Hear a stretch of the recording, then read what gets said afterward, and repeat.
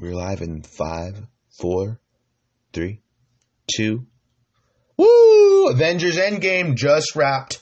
Here we are, finally doing it. I'm glad to be here. What the fuck is up? What's going on, guys? Welcome into a brand new episode of the G Meeker MMA Show, episode 185, folks.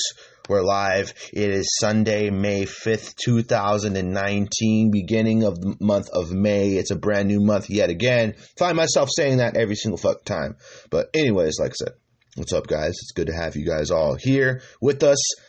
We're finally doing it. I originally did it before, but complications with the audio, and it wasn't one of the best batches and one of the best sessions that I had when it came to recapping the new Avengers movie. So I was originally going to come back and talk about the upcoming fights. We got fights coming up. We got exciting things to talk about. We got to recap this entire Avengers Endgame movie, all the plots, everything, my reactions, how I felt, and the overall reviews, my own personal reviews of it, my outlook of it. Did it deliver my thoughts on the ending? Spoiler alert, we'll be talking about a lot of spoilers here on this podcast. So I enjoyed it.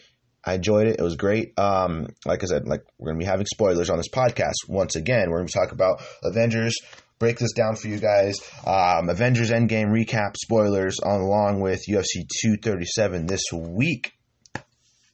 next weekend, headlined by none other than Thug Rose Namajunas. She puts her title on the line against Jessica Andrade. Co-main event, Anderson Silva versus Jared Cannonier. We'll talk about and preview both those matches. And as I did say, I was going to be on the Anik and Florian podcast tomorrow, making picks for UFC 237. So I will sharpen up my mind on this podcast, and we're going to have a great time, folks. I'm excited. We got a lot to talk about. There's a lot to say. And we're going to have a good ass time. So, that being said, the longest wait time of my entire life is up, over maybe like a week or so ago, almost a couple weeks now, coming out. But Avengers Endgame finally hit. It hit theaters. I had the pleasure of going and seeing it the second day it came out, not the first. I wanted to avoid the craziness of the fans, the craziness of everyone who was just as excited as I was to go and see it. It was great.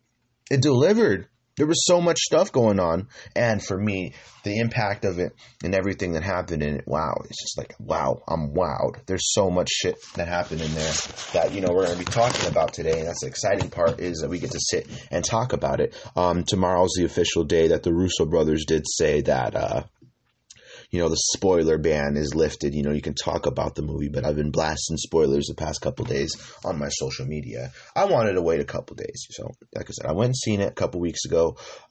Originally seen it, I bought tickets for Saturday, so originally the third day after, but I was off on Friday, so I went and seen it on Friday as well as Saturday. So, I seen it once in 3D the first time. Second time, I just seen it in IMAX, I think. So, I paid a pretty penny for both 3D and IMAX, but it was worth every amount, every dollar, every cent, because I was waiting for it for so long. I mean, it delivered 100%. From the starting to the end. I mean, when you catch yourself laughing, a next scene comes, you found yourself emotionally, what the hell's going on? You find yourself in an emotional state, and, essentially being a tearjerker. So Avengers Endgame was entertainment, it was action, it was deep storytelling, it was a tearjerker, it was emotional, it was legacy defining all in one. And when you think one thing happens, something else happens. The most unexpected thing happens.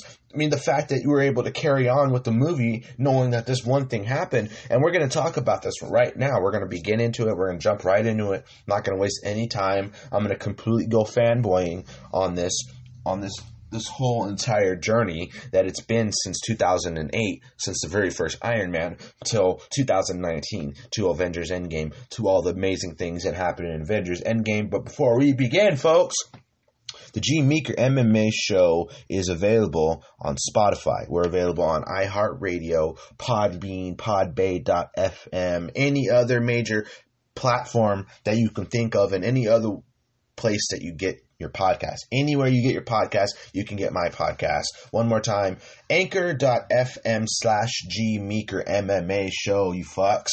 Let's begin, man. So, I avoided spoilers. I seen the stupid ones on the internet, like before the movie, maybe like a week or so before the movie, and, a lot of the theories that come out, all the YouTube channels, all the fan-made accounts, all the Reddit users, everyone's going to be talking about potential spoilers, plots, people that potentially had died in the movie or were going to die, and the plot points and the whole storyline arc of the entire movie. So, as fans, when Infinity War came out last year, we saw the ending, the tragic ending. Thanos was successful. He gathered all the Infinity Stones. He snapped his fingers. 50% of all life in the universe was taken out. And, the Avengers was compromised. The Avengers, the people of Earth, were all compromised. You've seen it in this movie. Fast forward to Endgame. The support groups that Steve Rogers had, people talking about, this Joe Russo, he had made a cameo talking about, his first date in 5 years, the 5 years later gap. That explains everything when it comes to the time jump, they're jumping back in time going by, everyone looking a little older was a result of time going by, because this movie went from, catastrophic events, 23 days after Thanos did what he needed to do. Captain Marvel was there. Tony was there. Well, not Tony. I don't think Tony was there just yet. It was before that. And then it went, they went and attacked Thanos. They killed Thanos. They cut his head off. They cut his arm off, which was one of the most brutal things. One of the most unexpected scenes of the movie. Let's just get right into it right there. They said they were going to go kill Thanos. I was like, oh, fuck. They're so confident. Captain Marvel was about to leave and go kill Thanos on her own, and then they all went together and found him on a farm, peacefully just sitting there. His face was all messed up. He was limping. I noticed the first shot of Thanos when we seen him in the walking up the stairs. He was limping, and I don't know if you noticed in the last Avengers: Infinity War, he was limping too. Before he sat down, he had that kind of horrid, evil smile on his face, and then the movie was over, and then the credits came up. But if you go fast forward 1 year to Avengers: Endgame, I had originally thought the same thing about it. He was injured from the snap and all that, but no, it turns out that Thanos basically said the job was done, just as he told the Avengers. The job was done. Everything he needed to do, he did. He wanted to snap 50% of all life. And as he said in his own words, the universe I'm fucking tongue twisted because I'm so excited to be talking about it. But he said the universe needed correction, and he did what he needed to do. And, he had the stones serve no further purpose, just as he said. And he destroyed the stones. He said he used the stones to destroy the stones, which is pretty interesting. That's kind of a question to ask the higher ups, the people that know a little bit more about the theories and all that shit. I can't come up with all that. I don't have time to look up all the theories, but I want to know exactly how he potentially destroyed the stones. And, he fucked his arm up doing in the process, as well as him. They came in, invaded his privacy, cut his hand off, cut his head off after he tried to kind of be a little mournful to Nebula. Nebula said that he wasn't lying basically to the Avengers, because the Avengers said and didn't believe that he destroyed the stones, and they thought he was trying to trick them. He's a mad Titan Thanos. The mad Titan Thanos that's been rumored in the MCU. It's been shown in the MCU probably since the Guardians of the Galaxy and since the first Avengers. The first Avengers that came out in 2011, showed him at the end, Age of Ultron, Guardians of the Galaxy, and so on. Thanos has been that guy. He has been the rumored guy at the very end. It's essentially like the perfect send-off. The fact that they killed him twice, not only did they kill him, but it was just so underwhelming. It was underwhelming and unexpected, because if you go back and you think about how we felt in Infinity War, we felt, oh, what the fuck?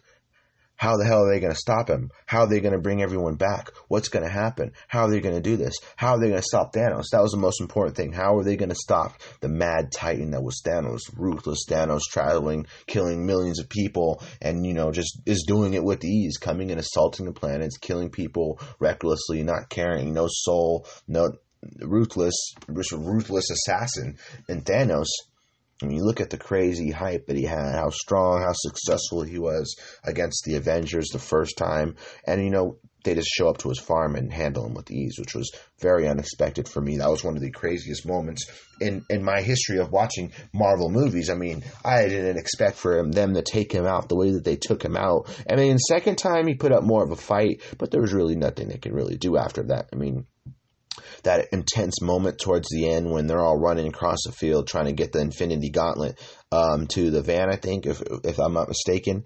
And then Thanos is rushing in, Black Panther's running, Hawkeye has it. Tony gets into another scuffle with Thanos, essentially almost losing. Thanos grabs the Infinity Gauntlet, pulls it down. You see it start to spark and, essentially do the same thing that he did when he had it in Infinity War. It's getting all the powers being absorbed with Thanos and everything that happened. He got that. One more shot at trying to snap again. Captain Marvel grabs it. And then Tony, the whole thing with Tony, she stops him from snapping it. And then Tony grabs it. And then the stones go from the gauntlet absorbed into Tony's nanotech armor. You remember the scene. It was hard to describe it, but the way that she had it, she stopped him from snapping the fingers, and then Thanos gets the gauntlet from Tony eventually and snaps his fingers, and all you hear is the sound of the metal of the gauntlet. Basically, there's no snap because there's no stones. The stones were absorbed into Tony's nanotechnology, and all you see, it cuts to a shot of Tony and all the stones because Thanos just got done saying, "I am inevitable." And then it cuts to Tony, and then he says a famous line, "I am Iron Man." He snaps his fingers and destroys all of Thanos and his army and eliminates him, turns him to dust, just as he did the heroes in Infinity War. And then that's how they stopped the Mad Titan. I mean, the fact that they're victorious in their plan, I mean, if you look at it, they were fucked in the beginning. They killed Thanos, but half of all life, their friends, the heroes, everyone, no one was there still. There was still no one there. The depression still happened. The decimation affected those people emotionally, mentally, physically. And, a lot of stuff happened and nothing happened. I mean, 5 years went by and they went on with their lives, but there was really no way for them to get their friends back. And they killed Thanos, yes, but they still didn't get what meant the most to them, were their friends and family and all that. So the world went into kind of a depression. And, that marks the talk about time travel, and really the whole goat of this whole fucking topic, this whole fucking movie, had to be that fucking rat. I'm gonna load my pipe. I was gonna say I'll load my pipe up. I really was gonna load my pipe up because we're gonna get into some deep discussions about this movie. This movie was fucking amazing. The ending was real sad too. I mean, Tony, at the end of the day, was my favorite. I mean, he did what he needed to do. I mean, calling back to Avengers Age of Ultron. Or Avengers, Cap said that he wasn't one to make the sacrifice play. Everything he said, Tony went back and proved everybody wrong. Eventually, saved the world, saved everyone yet again. And, we've seen Tony almost bite the dust in the first Avengers when he brought that nuclear bomb, or the nuke, through the wormhole. Wait, what? What was it? Yeah.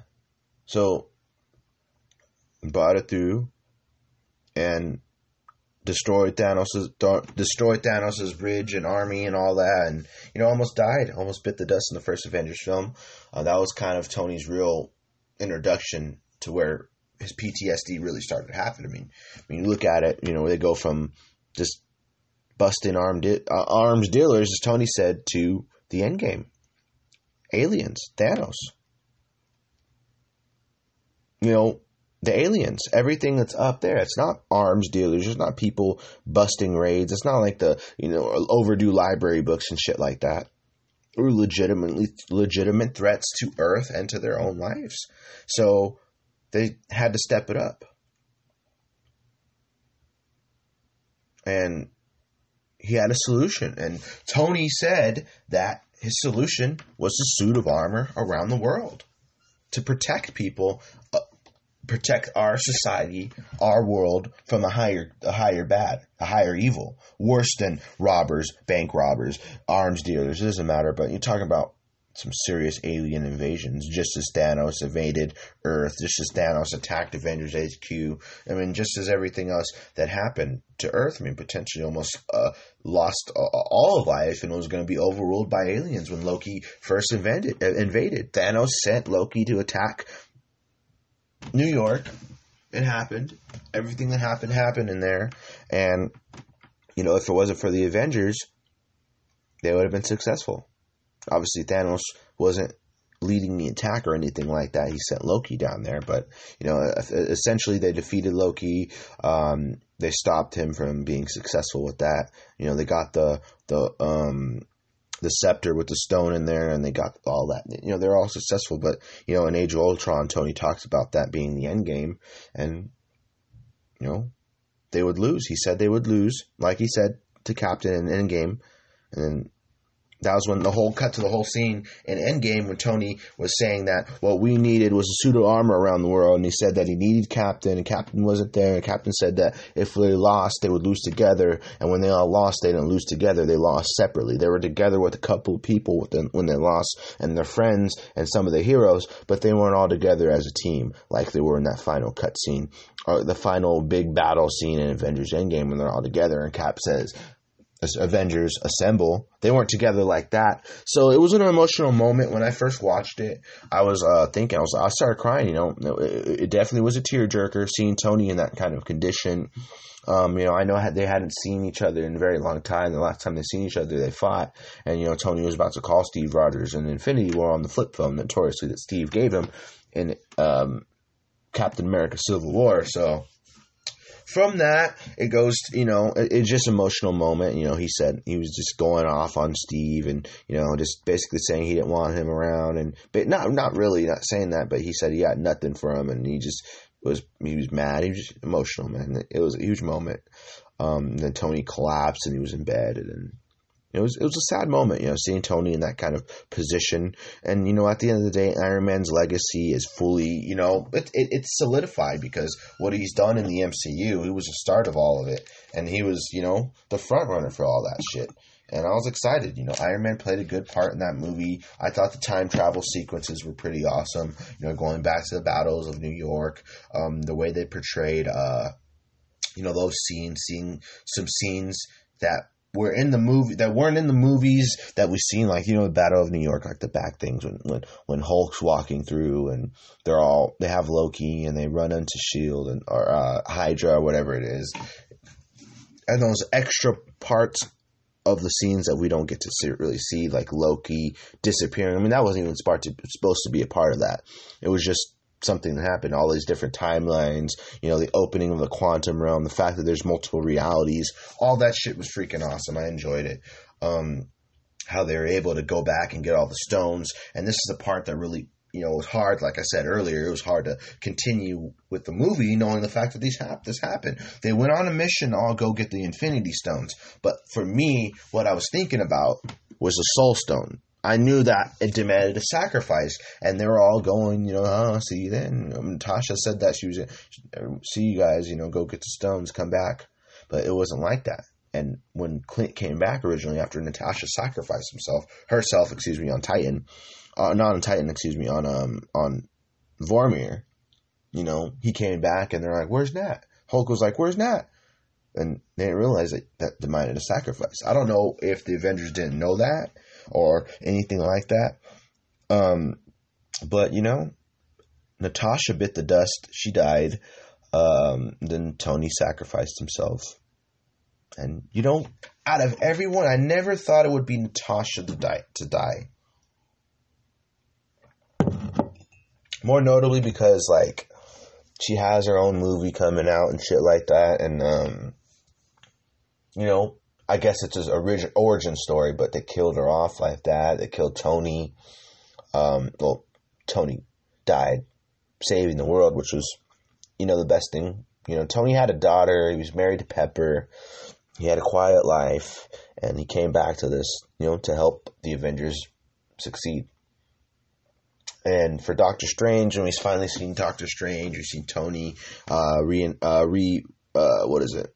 reunion with Spider-Man. And that was one of the big moments too, and I was really pulled on the heartstrings when Peter came and said, "Mr. Stark, we won, Mr. Stark," and just the whole emotion behind it. Because if you circle back to Infinity War, he was like, I don't want to go. And then Spider-Man disappears and essentially dies, and roles reversed. In Endgame, Tony's the one that's dying for real, and, Peter is mourning him along with Pepper Potts and the rest of the team because of, his sacrifice. It was a huge sacrifice for him. Not only did they stop Thanos in the past, but they used the stones to stop Thanos. So they beat him before. They cut his head off. Thor cut his head off. But the old Thanos, the past Thanos, learned of the Avengers from the present time, their plans on trying to grab the stones from different realities, and they're in different timelines. So there's different timelines. So you kill Thanos, there's still timelines where he can essentially still be alive because it's different timelines, different time loops. You see yourself in different timelines. They've seen themselves in multiple timelines, and they need the pin particles to travel through the quantum realm and all the bridges and all that stuff. So, it was interesting how they essentially killed him off. I thought maybe there'll be a arrival of a new character or something like that, because the way they killed Thanos off was like, well, what the hell is going to go on for the rest of the movie? Essentially, going back, I thought that the whole battle on Avengers HQ was the first battle where they went and they failed, and then they went away for a little bit, and then they decided to try to go back and use the stones and then try to fight him again or something like that. I didn't know how it was going to go. That's why they're called theories and stuff. So that's the best part about seeing the movie, which was real excellent, though. I really enjoyed it. I really liked it. It delivered in more ways than one. It kind of secured everything that needed to be secured. Everybody came home. Obviously, we didn't get key characters back. We didn't get certain people that we needed back or wanted back. Like Vision and Natasha and, Gamora essentially disappeared with Thanos' army because it was 2014 Gamora. It wasn't the Gamora of the Guardians of the Galaxy that Thanos threw off the roof. Though she did save and help them through the battles, and she wasn't completely hostile or anything like that. So it was good having everyone reunite with each other. The ones that were left, Black Panther, Shuri, Okoye, they're all together. Everyone was together. Everyone joined together and the final battle against Thanos and his entire army. It was crazy because Cap, Thor, and Iron Man were the three fighting off against Thanos at first, and eventually it was Captain that was by himself before the arrival of the rest of the heroes, Black Panther, Shuri, and Okoye being the first to come out. Okoye did survive the snap, but she was just with Black Panther coming out, and the whole thing was planned out. Doctor Strange came out. They said that they were in the Soul World for 5 years. It's 5 years. Strange says it's 5 years. Let's go. He's seen everything, all the outcomes, how everything happened, how everything was going to be set up, and the time was right. Tony needed to make a sacrifice. It is all foreshadowed in a weird way, but essentially we get the point. I keep saying that word. I'm getting annoyed at that. But we got what we needed, and the world was saved twice. Essentially, exactly. I keep saying it. So, like I said, they killed off Thanos. That didn't really do nothing for them because the decimation still happened. They go back in time. They stop Thanos again because he tries to stop them from doing what they wanted to do. They wanted to get the Gauntlet stones and, fix it. But Hulk had the Infinity Gauntlet. That's the thing. Hulk had the Infinity Gauntlet, and he snapped back the friends. Everyone that was snapped back. It's just the fact that Thanos from the past realized what was going on, and I don't know how, dude. It was fucking crazy. Just the whole past, going to the past and shit like that. It's just fucking insane. How did they do that? I mean, what made him, the whole thing with Nebula transmitting footage from present day, actual 2019, 2018 Nebula, and they're providing information to the past Thanos.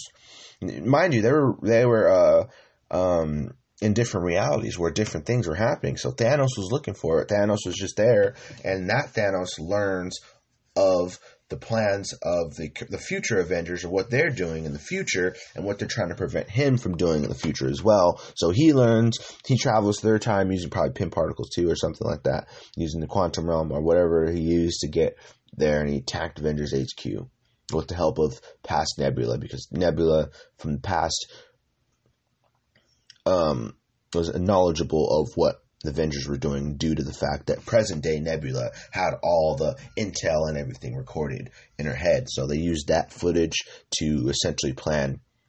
So from the past, Thanos from the past came and attacked them in the future, because they killed him present day, and the past Thanos learned of their actions because they wanted to go back in time, and they fucked with time, and time came back. When you mess with time, like Tony said, it comes back and bites you in the ass if you're not correct, if you're not careful. That's exactly what happened. It was crazy, man. Just the overall way that he was handled. I mean, they put up a better fight against Thanos the second time. Well, essentially, this is their third time that they fought Thanos. Because Infinity War, they fought him, they lost. Technically fought him at his farm. Not really. He didn't really put up much of a fight. They killed him there. Nothing else happened after that. They could have lived in that first timeline where they killed Thanos, cut his head off, and try to cope with everything and bring their heroes back. But they were mourning their heroes and their friends, and they had to do something about it. They sat back, they thought about what they could do and solutions potentially to bring their friends back, because they didn't want to live in a world without their friends. They killed Thanos. I mean, that's cool. They killed Thanos, but Thanos wasn't really even trying to attack them. He wasn't even trying to do anything. He was peaceful on his own planet. And it's also like, I felt bad for him, because they just went in and attacked him, but they attacked a guy who had no motives or plan for anything, and like you said, the work was done, and there was nothing else for him to do, and so it was kind of a lose-lose situation for them, essentially, and it's just really no point. There's really no point in doing it, but they did it, somewhat to get vengeance on Thanos. They killed him, but what's next? There's nothing else for them to do. They're going to go back to fucking sitting in support groups and nothing exciting happening. No, they went back. Try to think of a new plan. They could have lost. They could have died. They could have lost the battle to the past Thanos, and that would have been all bad. But, they didn't. They came. They fought. They're very lucky to be successful against Thanos a second time in the past, because if they were lost in the past, they would have lost and died. And I thought, if anything, that the Avengers, or whoever, Tony, Captain, whoever was going to die originally at the time, I thought that they were going to die. They were just going to die by the hands of Thanos. But no, Tony sacrifices himself. Cap ends up surviving, going to see Peggy Carter, passing the mantle of Captain America on to Sam Wilson, a.k.a. Falcon. That's a shout out back to the comics, and read the comics. They're fucking awesome. So it overall was a great movie. I mean, I love movies that get your tears rolling down your cheeks. I mean, like I said, I've been watching these since 2008. So, can you hear the lighting? Yeah, but I've been watching these since 2008. Emotionally invested since Iron Man was stuck in a cave. He's stuck in a cave, and he finds a way out. He builds stuff out of scrap metal, to building a bunch of marks. Mark 50, Mark 100, just kidding, not Mark 100, but he made so many different suits, and, his technology really evolved, and throughout the movies, that's kind of been his main motive, is evolving the technology, getting better at things, just being Tony, his technology evolved to the point where he didn't have to wear that big clunky freaking iron suit and have Jarvis taking it off him. Push the chest piece, all the nanotech forms around in the form of his Iron Man suit, and that's everything he needed to do. It's easy as can be, as light as can be, and as efficient as can be, and it's the evolution of Iron Man and this entire MCU and the third phase of the Marvel Cinematic Universe. I mean, it was a good send-off. I didn't like the fact that Iron Man did die, but, he died for a good purpose. And obviously he left Pepper behind. He left Morgan Stark behind, but he did it for good purpose, and they know exactly what he did and the sacrifices needed to make. And the one out of the 14,605 outcomes, this needed to be the one that they were successful in. And they put the whole Thanos threat and his army to rest. And, you know, they're all home. All the Avengers, all the Avengers primarily are home, and, you know, the future seems bright. Spider-Man Far From Home comes out, I think, on July 7th or something, like around July, first week of July, I guess. But yeah, that will be the final, you know, that will be moments after Avengers Endgame. So that will be the final film of Phase 3. And after that, I don't know what else they're going to be doing. So it's interesting. Some of the movies coming up, like the Eternals, Black Panther 2, the Guardians of the Galaxy. I think they're making a Captain Marvels 2.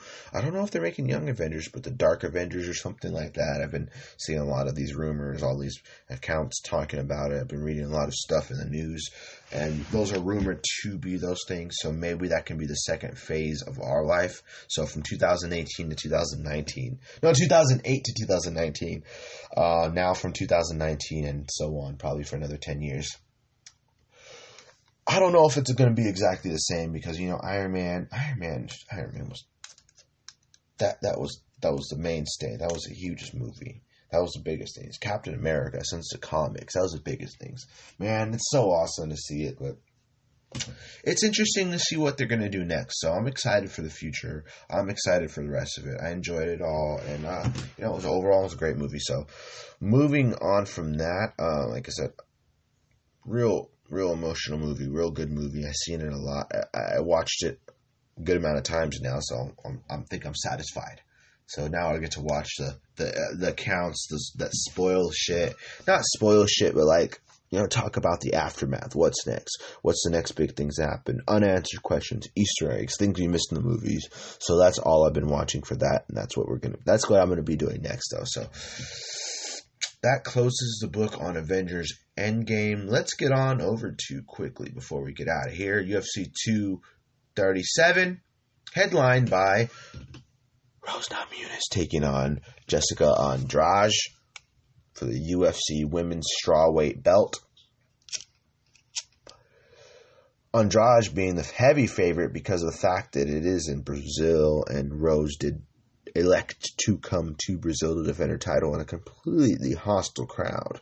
So it's going to be interesting to see how Rose handles the pressure, handles the power and the technique and the forward pressure that Andrade has, along with their home crowd and the home field advantage, which I don't think that will phase Rose. Rose is a monster. Rose doesn't seem to be phased by too many things.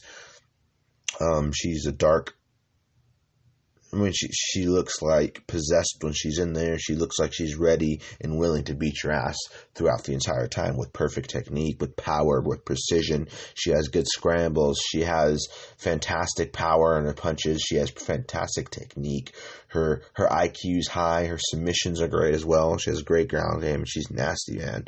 Rose will fuck you up. Rose is strong. She's physically gifted, and she's a champ for a reason. She has 2 wins over the great Joanna Jędrzejczyk. Joanna Jędrzejczyk has only 3 losses in her career. R2, Valentina Shevchenko, and Rose Namajunas. So only 2 people Joanna's really lost to has been Valentina Shevchenko and Rose. So that shows how great Joanna is. Joanna being the former UFC strawweight champion, being the woman that Rose did beat for the title. Now we get Rose versus Andrade. And I was thinking about this on the way home earlier, that all the people that Joanna fought, that Rose is fighting now, you know, if they would have fought Joanna again, it wouldn't be nearly as exciting, because we did see Joanna beat all these women already. So now that it's a different face defending their title, it makes it to where there's a lot more to see. A lot more fights. Big matchups. Interesting matchups for Rose, interesting matchups for everyone else. We get to kind of see new faces and new blood and all those other things. So it's gonna be real interesting, man. I'm really excited to see how Jessica Andrade takes her second title opportunity because, she did have another title shot before against Joanna, which was a great fight as well. I mean, if you go back to Andrade's fight against Karolina Kowalkiewicz, man, I've got to be and put on record that the way that she knocked her out was one of the most vicious knockouts in a lighter women's weight class. There wasn't Chris Cyborg or Amanda Nunes knocking anyone else out. I mean, it was a lower weight class. It was a one-punch knockout. It was on a huge card, and it was a huge knockout, and that earned her the title shot. I mean, she knocked her out. She snapped her head back. One punch. When do you ever see one punches down at a lighter weight class the way that we did? That was fantastic. I mean, Jessica Andrade is a scary woman, scary individual, capable of knocking anyone, including the champion, out, coming forward. She just keeps coming forward. She doesn't stop. She's like a female version of Vanderlei Silva, just ferocious aggressiveness, coming forward all the time. I mean, it's going to be interesting to see how Rose handles that. Rose is very calm, relaxed. She has good footwork. She's in and out. She's smart. She doesn't really get suckered into some of those crazy brawls. I mean, she's very intelligent. She has an intelligent coach on top of Pat Barry, who's a great, fantastic kickboxer as well. So she has a lot of great minds in there. So obviously they know that Andrade's biggest chances to win are to come forward and to use her aggressive pace and essentially win by knockout is the only way she can win, unless she somehow gets Rose into the point where she can tap her out or submit her, because they both have fantastic ground game. Hence, I don't think that's going to be the outcome of this fight. Essentially, it's going to be a hard-fought fight, a big back-and-forth, bloody, huge, hard battle, or one-sided, complete, clear-cut victory for either party. It can be Rose knocking out Joanna, or not Joanna, knocking out Jessica, or Jessica knocking out Rose, or Rose just completely one-sided domination of the champion, or of the challenger, or the challenger just completely putting it on Rose, taking Rose down. I mean, but Jessica Andrade, more so, is she likes to strike. So I feel that this is going to be a striking matchup unless the champ uses her grappling to nullify Andrade. Like I said, she comes from a real good camp, a real hard camp, a good camp with great fighters, like Justin Gaethje. You got Trevor Whitman, obviously the head coach. Pat Barry is there. She has, like I said, she has a lot of good heads. Rose has a lot of good minds, and I think that Rose knows exactly what she's up against. And the fact that she's in Brazil and all that, I don't think it necessarily fears her because she asked to go there. They could ask her to fight somewhere else because, you just came off the bus incident. You hadn't fought really in a while. Rose kind of was traumatized by that. She didn't really go out, talk too much to people, talk to the media too much. She kind of kept to herself, but yet she's going in the backyard of probably one of the most vicious countries in the world in the form of Brazil. Most aggressive fans, probably more aggressive than Conor fans. And yet she does that. And I think Rose is ready. I think Rose has what it takes.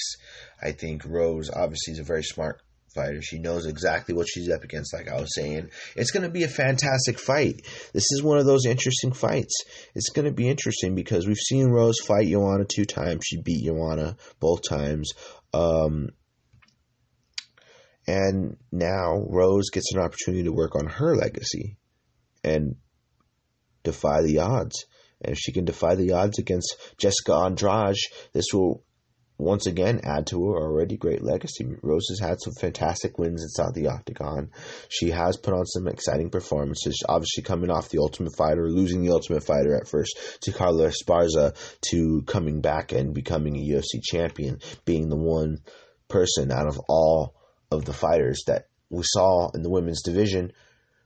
I didn't think Rose was going to be the one to beat Joanna when that first happened, because Joanna was just fucking everybody up. She was beating everybody up. She beat down Jessica Penne. She beat up Carla Esparza to win the world title. And she just beat everyone that she came across. And she just nullified and obliterated every single one of her oppositions. So did I think she was going to do that to Rose? I didn't think so. I mean, Rose lost to Carla. Joanna beat the fuck out of Carla in their fight for the title. So essentially, it was hard for me to think that Rose could be the one to do that. But Rose making all the adjustments, changing everything she is, everything she's been changing, her discipline, everything she's been doing the past couple fights, and she just looks fantastic. Her IQ's high. She's a smart fighter, and it's going to be a very interesting fight. So Rose versus Andrade, fight pick. I don't know officially. I think that I can go with an underdog here. I'm going to pick Rose. I think Rose can get the job done in Brazil. I think that obviously the pressure, it's going to be interesting to see the pressure of Andrade. Andrade is the pressure Rose. I think Rose is a smart fighter. I think Rose is underappreciated. She is overlooked, underrated, and I'm excited to see it, man. Hence, if Andrade is victorious, then I can understand that as well. But it's an interesting fight.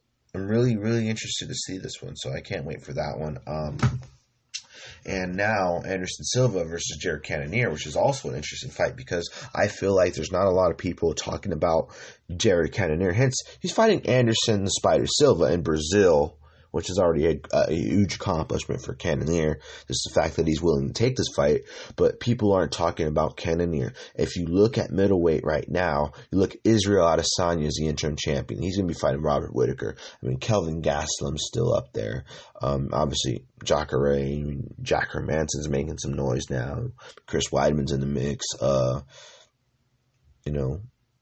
lot of fantastic fights. I mean, Israel Adesanya versus Robert Whittaker is the one that tops it all off. It's kind of a phase shifting in the phase, a passion of the torches.